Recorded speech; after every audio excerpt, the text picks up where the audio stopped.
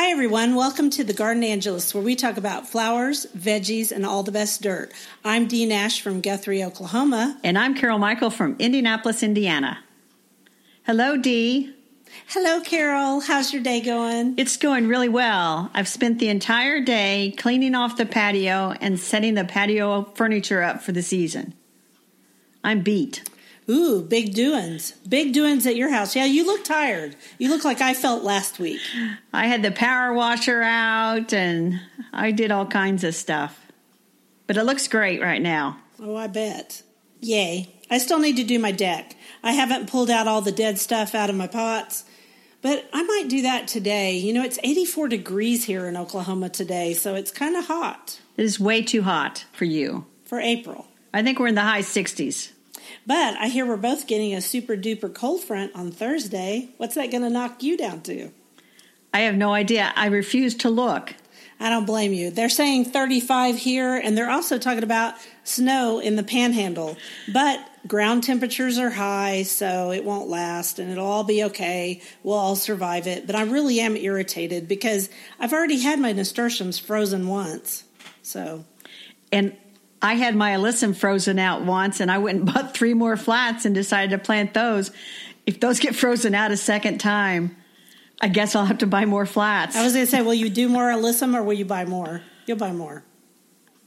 I'll buy more alyssum. Yeah, I can understand that. So, what do you want to talk about today? Well, I want to talk about, you mentioned pollen charts last week, and I didn't know about pollen charts where you could tell by the color on the bees what flowers they've been into. Right, exactly. And I was at a Master Gardener event on Saturday, and I talked to a beekeeper, and he didn't know about pollen charts, so I got to pass along the knowledge to him. Oh, that's he awesome. Looks surprised. I think that's really cool. Yeah, I am surprised because beekeepers, pollen charts are kind of a big deal, and beekeepers really pay attention to what is blooming, and that's how they tell what's blooming. There's something that's called the flow. The flow is on, and that means that you've got a lot of pollen sources and nectar sources for your bees, and so you actually have honey being made. And so I wouldn't say the flow is on in Oklahoma yet, but we're getting that way. I saw my first butterfly the other day. Wow, that's exciting. We have not seen butterflies yet. I've seen some bees. I've seen some bees. I've seen some wasps, my absolutely least favorite insect in the world. And then I also have seen a monarch. I saw a monarch and a painted lady. And I think that's all. But boy, that monarch, she was tattered and tired. Just trying to find a place to lay eggs and then go to the great butterfly place in the sky. I guess. Well, back up. So you hate wasps the most of all the insects, even over mosquitoes? I do. Really? I hate wasps. And I know wasps are beneficial, but I still hate them. I really hate yellow jackets. I hate yellow jackets, but I also hate mosquitoes more than wasps. We'll talk about that in the summertime when the mosquitoes are a problem. Okay, well, you know what? There is an insect I hate worse than the wasp. You want to know what it is? I can guess. It's ticks. Yeah, I had a tick bite this week. So I hate ticks the mostest of all. So I have even started wearing that. I've started wearing that clothing in the garden. Ticks aren't a huge problem where I live except in early spring. And so I'm wearing that clothing that's dipped in, is it pyrethrin, I think? You buy it. It's for hiking. And so I did that, and I got my dog a new Sinestro collar. So hopefully we have nipped the ticks in the bud because those are nasty little suckers. Ha! See what I did with her? You did. I see what you did. And then I want to give a shout out to some of our friends. Our friend Leonie in Rhode Island alerted us to the fact that blue squill, also sometimes called Siberian squill, has blue pollen. Yeah, blue pollen, which I have squill here in Oklahoma, but I'll be honest, I don't have enough of it to go check my bees for blue pollen pockets, but wouldn't that be cool? She's taking pictures of it. It's on her blog. Yeah. And we'll put a link to her blog on our notes. But I went out and checked my Siberian squill, and sure enough, it has blue pollen. That is so cool. There aren't very many flowers that have blue pollen. No. And we should point out, so Siberian squill, the genus name is Scilla, which is pronounced Scylla. A lot of people want to say Scylla, but it's Scylla. Silent C. Yeah, the C is silent. Scylla. Because our friends also last week, they kind of made fun of us for how we pronounce zinnia. Zinnia. Yeah. In the middle part of the country, I guess, at least in Oklahoma and in Indiana, it's pronounced zinnia. I do sometimes say zinnia, but not very often. I feel very fancy when I say zinnia. I just say zinnia. Yeah. It's like peony versus peony. You know, tomato. Potato. There you go. So we aren't going to call the whole thing off. But back to Scylla. It's Scylla siberica. And Scylla siberica is Siberian squill. And in some parts of the United States, it is extremely invasive, like Minnesota. Yes. And I checked the map, and it's one section of Minnesota, and they kind of listed by counties where they have found Siberian squill in the wild. And I was surprised there's one county, Tippecanoe County in Indiana, that they found it in near a woodland. And so it does readily spread from seed. And when you talk about lawn flowers, a lot of people will plant Siberian squill in their lawn. And I was driving through a section of Indianapolis yesterday that has a lot of old homes, old yards, and you could see the Siberian squill and also the blue Chionodoxa were in full bloom. And so you could see who had lawn service and who didn't. It was really kind of interesting. We've been talking about that a lot on Facebook.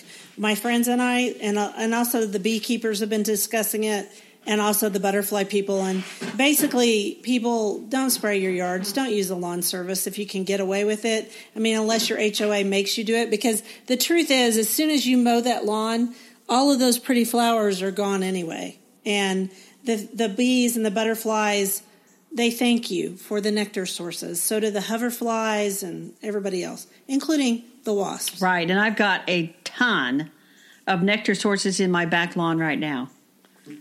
But no dandelions. Yeah, mine too. In fact, I'm looking. I have dandelions. I have lots of dandelions right now. Mine aren't blooming yet, but I'm sure they will be soon. And guess what? When they go to seed and it blows all over your yard and you get more dandelions, it doesn't hurt a thing. In fact, if you want to eat the greens, you can eat them early. But that's another topic for another day. So before we get into eating stuff, because we're always interested in food, let's talk about our flower for this week. Oh, so Siberian squill and zinnias were not our flower this week. No, they were there's multiple ways to pronounce botanical names, and Carol and Dee are going to pronounce them like the middle of the country, so get over it. Like flyover country. Yeah. Flyover country. This is how we pronounce them here. Exactly. Okay, so what's our flower? Our flower is? It's Snapdragons. Okay, the Snapdragon is Antirrhinum majus. Technically, it's a short-lived perennial, but most of the time in this neck of the woods, we grow them as annuals. Yeah, we do too. We grow them as early spring annuals, and then we grow them as late fall annuals. So you can plant them in September, and then they'll last until a really heavy-duty freeze. And so people plant them with their pansies and violas. And I have noticed, though, that lately we've had snapdragons that are doing better in the heat. It used to be just a known fact that you pulled your snapdragons when you pulled your pansies and violas, but sometimes on the east side of my house and even on the west side where it gets a little shade in the late afternoon, I'm having snapdragons lasting all summer, especially those red ones. Which is interesting because around here, snapdragons have always been sold as a summer annual, and only recently have they started to offer them in the spring because they are able to tolerate a few frosts. So when I replanted my alyssum, I went ahead and bought I think I bought two flats. Two flats? Yes, 2 flats of snapdragons, and I planted those out on the edge of my vegetable garden as well. They're really cute plants, and they're a lovely, lovely plant. I like them because they have height, and that's a little bit hard to get from pansies and violas, of course, and from some of your other stuff except for bulbs. And I don't know about you. Where are your daffodils in their bloom cycle right now? All of them are in full bloom. Yeah, mine are almost at the end. My thalia daffodils, which are the white ones that are the heirloom, they're in the middle of their bloom. But everybody else is kind of fading out. So snapdragons are a good thing to spruce, to make a taller statement. Right. Not a super tall statement, but a taller statement in the garden. Right. And the most common tall snapdragon is a variety called Rocket. It's an older variety, isn't it?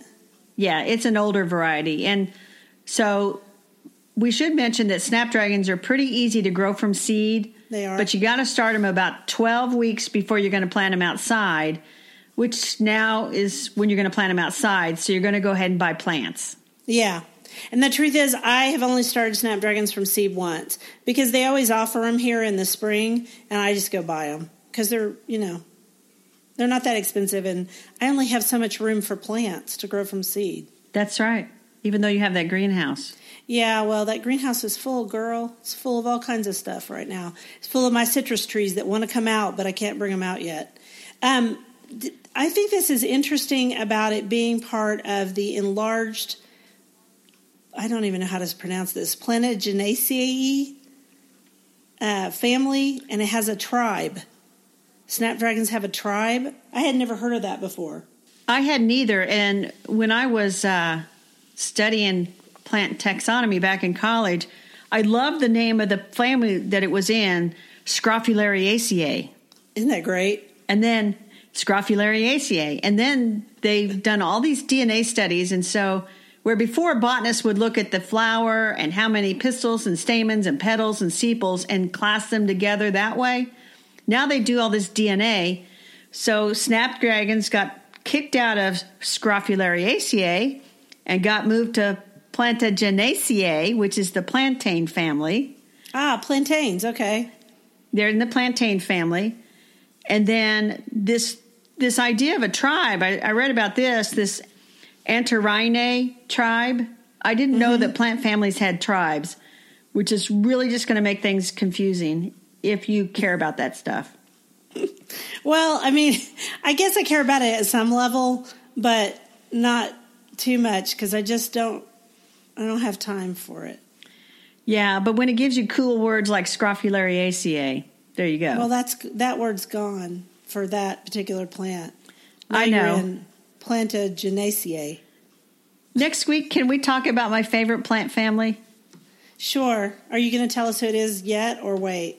Are you going to keep us on the edge of our seats? No, I'll tell you. It's Ranunculaceae. Oh, ranunculus. Yeah. Yeah. That's a good one. I got a whole thing about that. How I used to not like them, and then now it's like my favorite. Never say never. That's neat. That's a good story. I like it. You can start with that story next time. And I like the composite family, which has now got another name too. That's my favorite family because it has nectar for honeybees. So back to snapdragons. Okay, so the interesting thing is you grow your snapdragons for height. But Burpee's got a whole series of candy showers snapdragons, which are more, I guess, trailing and good for baskets. So they didn't get the memo from you. I've seen them. Yeah, like as though Burpee listens to anything I say. But the Candy Shower series is for hanging baskets. I've actually seen these in hanging baskets. They're not my thing, but, I don't like tomatoes in hanging baskets either. Okay. Well, how about it looks wrong. How about Madam Butterfly, the double flowering snapdragons? What do you think of those? I think those are awesome. I don't think I've never grown them. And here's the thing. Can you make them talk? I doubt it. I'm looking at a picture of them right now, and I don't think so because they are very double. And there's one thing we should bring up about double flowering items because double flowering flowers, there's one problem with them. They're not really good for pollinators. As much as human beings like the way double flowering plants look because they look big and fluffy, the problem is that pollinators can't get down in there to get the pollen and the nectar. Yeah. So I have kind of moved away from, as pretty as I think they are, I've kind of moved away from them. They're kind of frou-frou. They're a little frou-frou. And I don't, even though I have a big garden, I'm planting primarily for butterflies and bees. So there you go. Well, the other thing I wanted to say about snapdragons, and when I said they talk, I'm assuming that all our listeners know who have grown snapdragons that you can take the floret off and you kind of squeeze it between your thumb and finger and you make it talk and say things to you.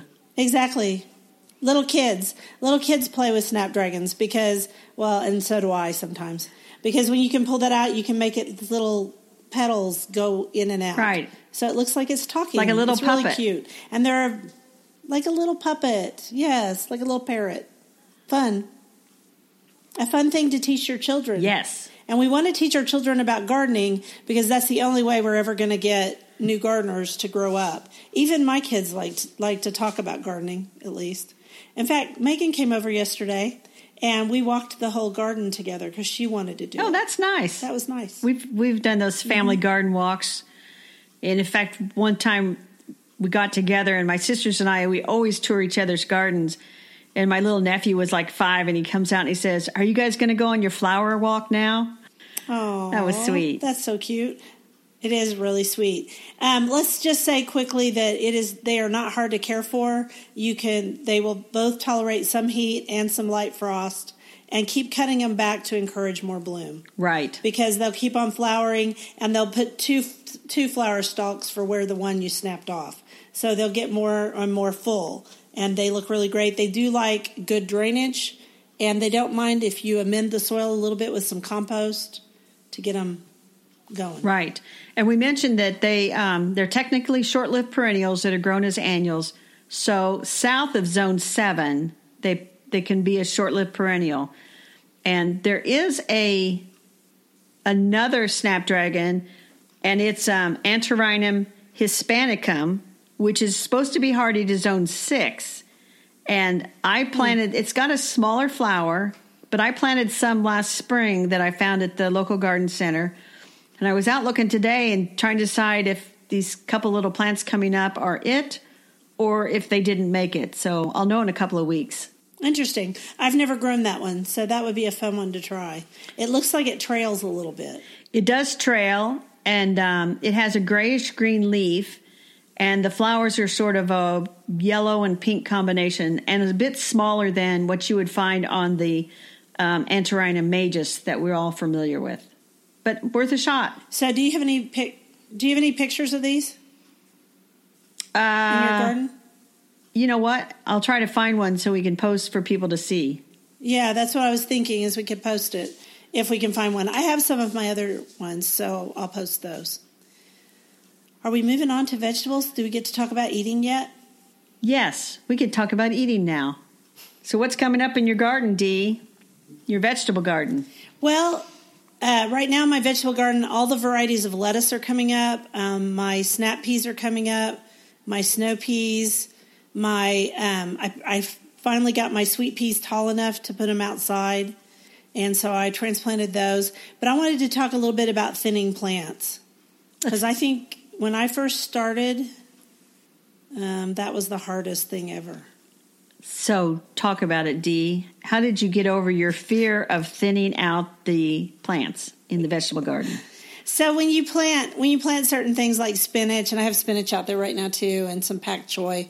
When you plant these seeds out there, they're small, and when you put them out there, I put them in a line, or if I do them in a little patch. I mean, I grow them different ways, but ultimately they all seem to germinate at one moment. And you have to thin them. How do you thin them, Dee? I just pull them up by their little roots. That's how I thin them. What do you mean, how do I thin them? There you go. Well, some people go out there with little scissors and cut them off, but I'm like you. I just pull them out by their roots. Good Lord, no. The only one I would do with scissors would be carrots because of the carrot fly. They say it helps to keep the carrot fly at bay, or carrot maggot, whatever it's called. No, I pull them up. But when I first started, it was really painful to pull up a plant that was growing so well. But what happens, Carol, if I don't pull them up? They all get crowded out, and they don't get to grow to their potential, the ones that are left. And you just get a bunch of spindly little vegetables. Stunted. They become stunted badly. And so I made myself start doing it, and I put and sometimes it takes 2 thinnings, because sometimes I'll thin them a certain amount apart, but I don't want to thin them all the way to the, like the 2 inches or whatever, because of the crows. Crows like to eat lettuce and spinach. So I try to save enough that in case I have to transplant some back in and move them, I've got some to move. But before long, they'll be big, and the crows aren't interested in them anymore. I don't think I've ever had any crows around here eat my seedlings. I do sometimes get birds eating them. Mine are just barely up. Barely. Not ready to thin at all yet. Mine are about 3/4 of an inch tall. But they're in their second set of leaves. They're true leaves, not their cotyledon. Not here. We're just breaking ground over here in Indiana. Just breaking ground, barely. Yeah, but that's because you're 2 zones colder. Oh, I forgot. And I planted later than you. Well, because you're 2 zones colder. That's right. If you planted when I planted, everything would have frozen solid and you wouldn't have been able to do it. Actually, I did plant before the snow event, and because it was all in the ground, and like you said, the ground had already warmed up, it did not bother these seeds at all. That's awesome. Just that alyssum. Yeah. And my nasturtiums and my calendula. All of those got frozen. And I bought some new lavender, and I shouldn't have put it out yet. It had like greenhouse growth on it. We should talk about that for a sec. When you bring plants home and they have that tender growth because they've been in a greenhouse and they haven't been hardened off outside yet. Yeah, I made that mistake. But I think the lavender is going to come through. Right, and that's a good reminder for our listeners that even if you buy something at a greenhouse instead of growing your own, that greenhouse plant probably needs to be hardened off as well. Yeah. Don't do as I do as I say. Exactly. So, Dee, we decided this year you and I are going to compete growing a particular vegetable. Yes, we are, because Carol likes to turn everything into a competition. I do not. Well, maybe. Yeah, you do. Well, we'll have multiple competitions. Of course, we're going to have a tomato competition. Oh, gosh. But we thought we'd start off this spring. Let's see who can grow the best. Are you ready? The best turnips. Okay, but we gotta clarify a few things. What do we mean by the best? Are you talking about biggest, most flavorful, prettiest? What are we competing on? All of the above. We'll have to figure out a way to put pictures online and let readers judge. So I guess it's going to be the prettiest because it's hard for people to taste them. Yeah, it's going to be hard. It would be hard for me to taste your turnips and vice versa, let alone listeners taste them. So have you got your turnip seed in yet? I have planted purple top turnips, but they are not up yet. So after we had that long discussion, either last time or the time before, about how much I love purple top, I looked in my drawer of seeds, and there wasn't a single package of it. Instead, I had a package of Nagasaki Akari Kabu, and I'm sure I just butchered that entire Japanese phrase. But it's an heirloom that comes from Baker Creek Heirloom Seeds, and it is up. So that's exciting. I've got little baby turnip plants, and I thinned them yesterday. Well, mine are not up. I hope they come up because it's not going to be much of a competition if they don't germinate. Well, I was a little worried because I didn't know how old this packet of seed was. And so I thought, I better get those in. And they popped right up out of the ground. So go turnips. So the one thing we should tell listeners is turnips need the soil to be about 50 degrees Fahrenheit or warmer before they'll germinate. And so peas, like 40 degrees Fahrenheit. And so you really need to, if you're unsure of planting, you should check your soil temperature. And so this is when people give me that strange look and say, how do you do that? And then I say, with my soil thermometer. Do you have one, Dee? We will link to soil thermometers on Amazon. I do not, because I don't know. I'm not as scientific as you are. But you're just on a wing and a prayer, throwing that seed in the ground and just hoping for the best. I've done this for about 40 years. So, I've been doing this since I was my teens. So have I. And the truth is darn well when your temperature of your ground is about 40 to 50 degrees because when you plant stuff each year. I know, but it's kind of fun to go out there and take the temperature. That's fine, and I can see why you might like doing that. I can't. No, you can't. Well, somebody out there will want to do soil temperatures. I know they will. Exactly. So I'm growing purple top, and the reason it's called purple top is it's a white turnip, and it has purple shoulders. Pretty. Mine is purple on the outside and white on the inside. Inside and white on the outside? Is that what you said? No, purple on the outside, white flesh. Okay. I thought, purple flesh? You're going to win. No. No, it's not that pretty. There are some other varieties out there. Johnny's Select Seed has an all-white variety called, and I'm going to butcher this name, Hakurei, Hakurei, which is all white. And then they have Scarlet Queen, which is red with a white flesh. That'd be pretty. We will link to all of these different turnips on our show notes because we've got them from 3 different places. And turnips are, as we discussed before, one of the easiest veggies to grow. They and green beans. I think green beans are easy too. But don't grow green beans right now. It's too early. It's way too early. If you want a yellow turnip, there's one called Golden Globe that Burpee has. Pretty. So we could have grown, if we'd started earlier, we could have grown a lot of varieties. Well, maybe for fall we'll grow a turnip rainbow. There you go. Turnips in general. So some turnips can take as little as 35 days before you have a nice root that's ready to eat. And you do eat the turnip root, and you can eat the greens when you're thinning them out. The greens are edible. Because they're a member of the Brassica family with the cabbage, broccoli, cauliflower, turnips, beets, all in the same family. And then one other thing. And all of the greens can be eaten. Yes. One other thing we should say about turnips is some of them, you want to look at the package. Some of them are very quick, 35 days. Some of them can take upwards of 70 days.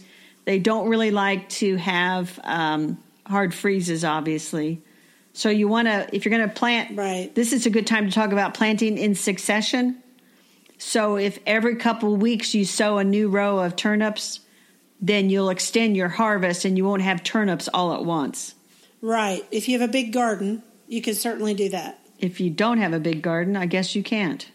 Do you have a big garden, Dee? I have a big perennial garden. My vegetable garden, I told you last time, has shrunk because I don't need I used to have a huge one, but not anymore. Because, it's just Bill and me and Claire occasionally. So, but I am growing a bunch of tomatoes, not as many as you'll grow, but I've got a bunch coming. There was something else that you wanted to talk about too, about turnips. When you talk about cooking turnips, you can cook them really, really well, and they're delicious. You do not have to cook them the way I grew up eating them, which was disgusting. Mom used to use, I talked about this before, salt pork, and then she would cook the turnips and the salt pork until it was just disgusting. Mashed turnips are delicious. They are. I've been to a Scottish restaurant here in Indianapolis, and they called them neeps, and they were mashed turnips, and they were very good. And so you would mash turnips just like you would mash potatoes. Mm-hmm. They're good mashed with carrots, too. And they're also really good. I like them just steamed when they're small, and I put a little butter and salt and pepper on them, and they are so good, especially if you use Kelly Gold butter. Kelly Gold butter is wonderful. Yeah, butter makes a lot of vegetables taste really yummy. And here's the thing. They're all saying that butter's okay now. So let's just eat our butter and enjoy it. Not tons, just a little. Yeah, with our turnips. Yeah. And then I did some looking online for recipes, and I think turnips are going to be the next big vegetable because there's tons of recipes out there. You think move over kale. Move over kale. Here come turnips. Yeah, and honestly, turnips are a little easier to cook than kale. But kale is good, too. And I meant to tell you, I have something exciting in my vegetable garden. I had planted some kale last fall. Yes. And it didn't come up because you know that happens sometimes, right? Right. Well, it's coming up now in the middle of my lettuce. And what I'm doing is I'm just transplanting it over to its own little space. And it's the pretty kale, the really purpley leafed kale. It's lovely. Ooh, that's nice. A little bonus from the garden. Little gift. There you go. I'm waiting for my gift. It'll be dill that'll come up everywhere. I have some dill coming up too. And some fennel. But dill and fennel are always a gift. They come up all by themselves every year, and I just decide if I'm keeping them that spot or not. So if you have good dirt, sometimes seeds lie in the ground and don't come up when you think they're going to come up. Sometimes they come up later. So you might think you totally failed at a crop, but not necessarily. It just may come up in the next season. There you go. And so, Dee, game on with turnips. We'll post pictures of our turnips. Game on. We'll post pictures and let readers decide. That sounds great. But I'm going to have to take pictures of mine, and then yours will be done probably a little later. And then we'll post them together. Yeah. So you don't want to pre-post yours so that I know what the competition looks like. No. No way would I do that. Yeah. Game on. Who's going to grow the best looking turnips? There you go. We would be the only ones who would even do this, because turnips are kind of a humble vegetable. All right, so let's talk our dirt. And it's really your dirt. You have dirt for us. Well, I just wanted to introduce the idea of phenology. And phenology maps are out there. And phenology is the study of basically tracking when things bloom each year and keeping track of that. And I want to do more research because I know our ancestors used to plan what they did based on when things bloomed. And so when the daffodils started blooming, then they knew it was going to be probably a certain temperature from then on, and there were probably crops that they could plant. Right. So you found maps at the USA National Phenology Network. Yes. And they're kind of like, the first map is like, how does this spring compare to normal? And it's dated April the 8th, so it's as of yesterday. And then they also have static maps of spring leaf out, spring bloom. So this is very similar to the maps on Journey North, which track when species come back up. Yeah. And interestingly enough, I heard a couple of years ago that you can judge whether we are going to have our last frost, our last freeze, by the turkey buzzards. Have you heard that? I haven't heard that because I don't think we have turkey buzzards around here. Maybe we do. Okay, so you guys don't have turkey buzzards. All right, so turkey buzzards are native to Oklahoma, and they travel out of Oklahoma and south before the winter, because I can't remember the exact details, but it's something to do with that that they can't swallow or something. So if it's cold, they aren't able to eat, basically. And I hope I'm getting this right, because somebody's going to call in and say, "Are you kidding me?" No, that's not what it means at all. But basically, turkey buzzards can't handle the cold, so they don't come back to Oklahoma until we are done with our freezes. I have to say, I have not seen a turkey buzzard yet, and they're talking about a really big cold front coming through at the end of the week. But, who knows? That's interesting. I know people do stuff by when things bloom around here. And it's not really phenology, but it's quirky enough, I guess. But you know what? I pay attention to the native trees. I mean, I look at the native oak trees and go, those aren't leafed out yet, so I don't trust the weather. That's how, because you can say that in our case, the last frost date is supposed to be April 15th to April 20th, depending on where you live in Oklahoma. A little earlier if you're further south. But the truth is, we had a freeze on May 1st. I think it was last year or the year before. That's late for you guys. Very late for us, but it happened. And so I watched the trees. And right now, the oak trees, as I'm looking outside, are starting to bud out. So I'm going to predict that we will not have another freeze. It's going to get cold, 35, but no freeze. What do you look for? I look at my crabapple that sits out here in front, and it's just got little baby leaves. And so it'll bloom on schedule probably in another week. And it's always surprising to me how early it does bloom. It'll be in bloom by about April 19th or so. But yeah. I have people that do things based on April 15th other than file their taxes. Oh, yeah? So one of my friends says, no matter what, she doesn't start mowing her lawn until April the 15th, after she's paid her taxes. Okay. Have you mowed yet? No, not yet, but it's looking like I might have to in another week or so. Maybe at the end of the week. I think I'm going to have to. I'm trying to wait one more week, let the bees use the flowers that are there, but it's getting pretty high. Yeah, I've got too many flowers in the back. I'm going to let that go high. And then the local bird store tells us to put hummingbird feeders out by April 15th so that as the hummingbirds come north, and we can check the maps because there's tons of maps that tell us about hummingbirds, we can check, and they want you to have the food sources out and ready for the hummingbirds when they arrive. Yeah, that's been a concern for monarchs here because the monarchs and hummingbirds are flying through Oklahoma right now, and there's not a lot of larval sources for monarchs, and there's not much for hummingbirds yet to drink either. So it'll be interesting to see. I feel like this has been kind of a late spring for my state. Definitely a late spring for Indiana, if you want my opinion. Mm-hmm. I think so, too. And you do want my opinion. I always want your opinion, Carol. Speaking of opinions, tomorrow night I am speaking at the Will Rogers Exhibition Center, which is in Will Rogers Park in Oklahoma City. It's open and free to the public, and I start at 6 p.m., and I'm going to talk about Enchanting April. And I would be there if I didn't live, 1,000 miles away? Well, I appreciate you letting me give it a buzz anyway. Right. Well, I'll be speaking. I actually have a weekend off, and I'm not speaking again until next Tuesday night. And then I'm speaking to a local Master Gardener group up in Hamilton County on Tuesday the 16th. Good for you. And that is open to the public as well. Yay. We'll put those on our Facebook pages. Yeah, I already have shared it quite a bit. So I just thought we'd give our listeners one more chance to know when we were speaking. Very good. So what else have we got today, Dee? Does that kind of wrap it up? I think that kind of wraps it up. Everybody can follow us on Facebook, Instagram, Twitter.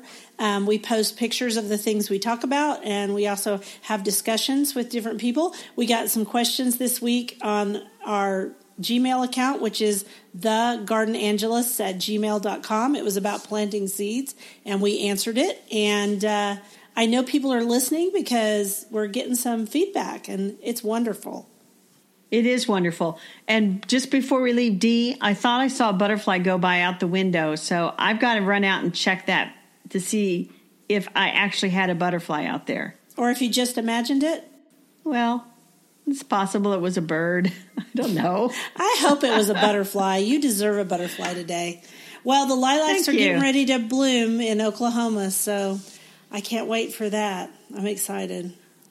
I'm excited for you, and then I'll get mine later, as always. Yeah, as always, but it won't be so hot there in the summer. All right, have a great afternoon. You too, Dee. Bye. Bye.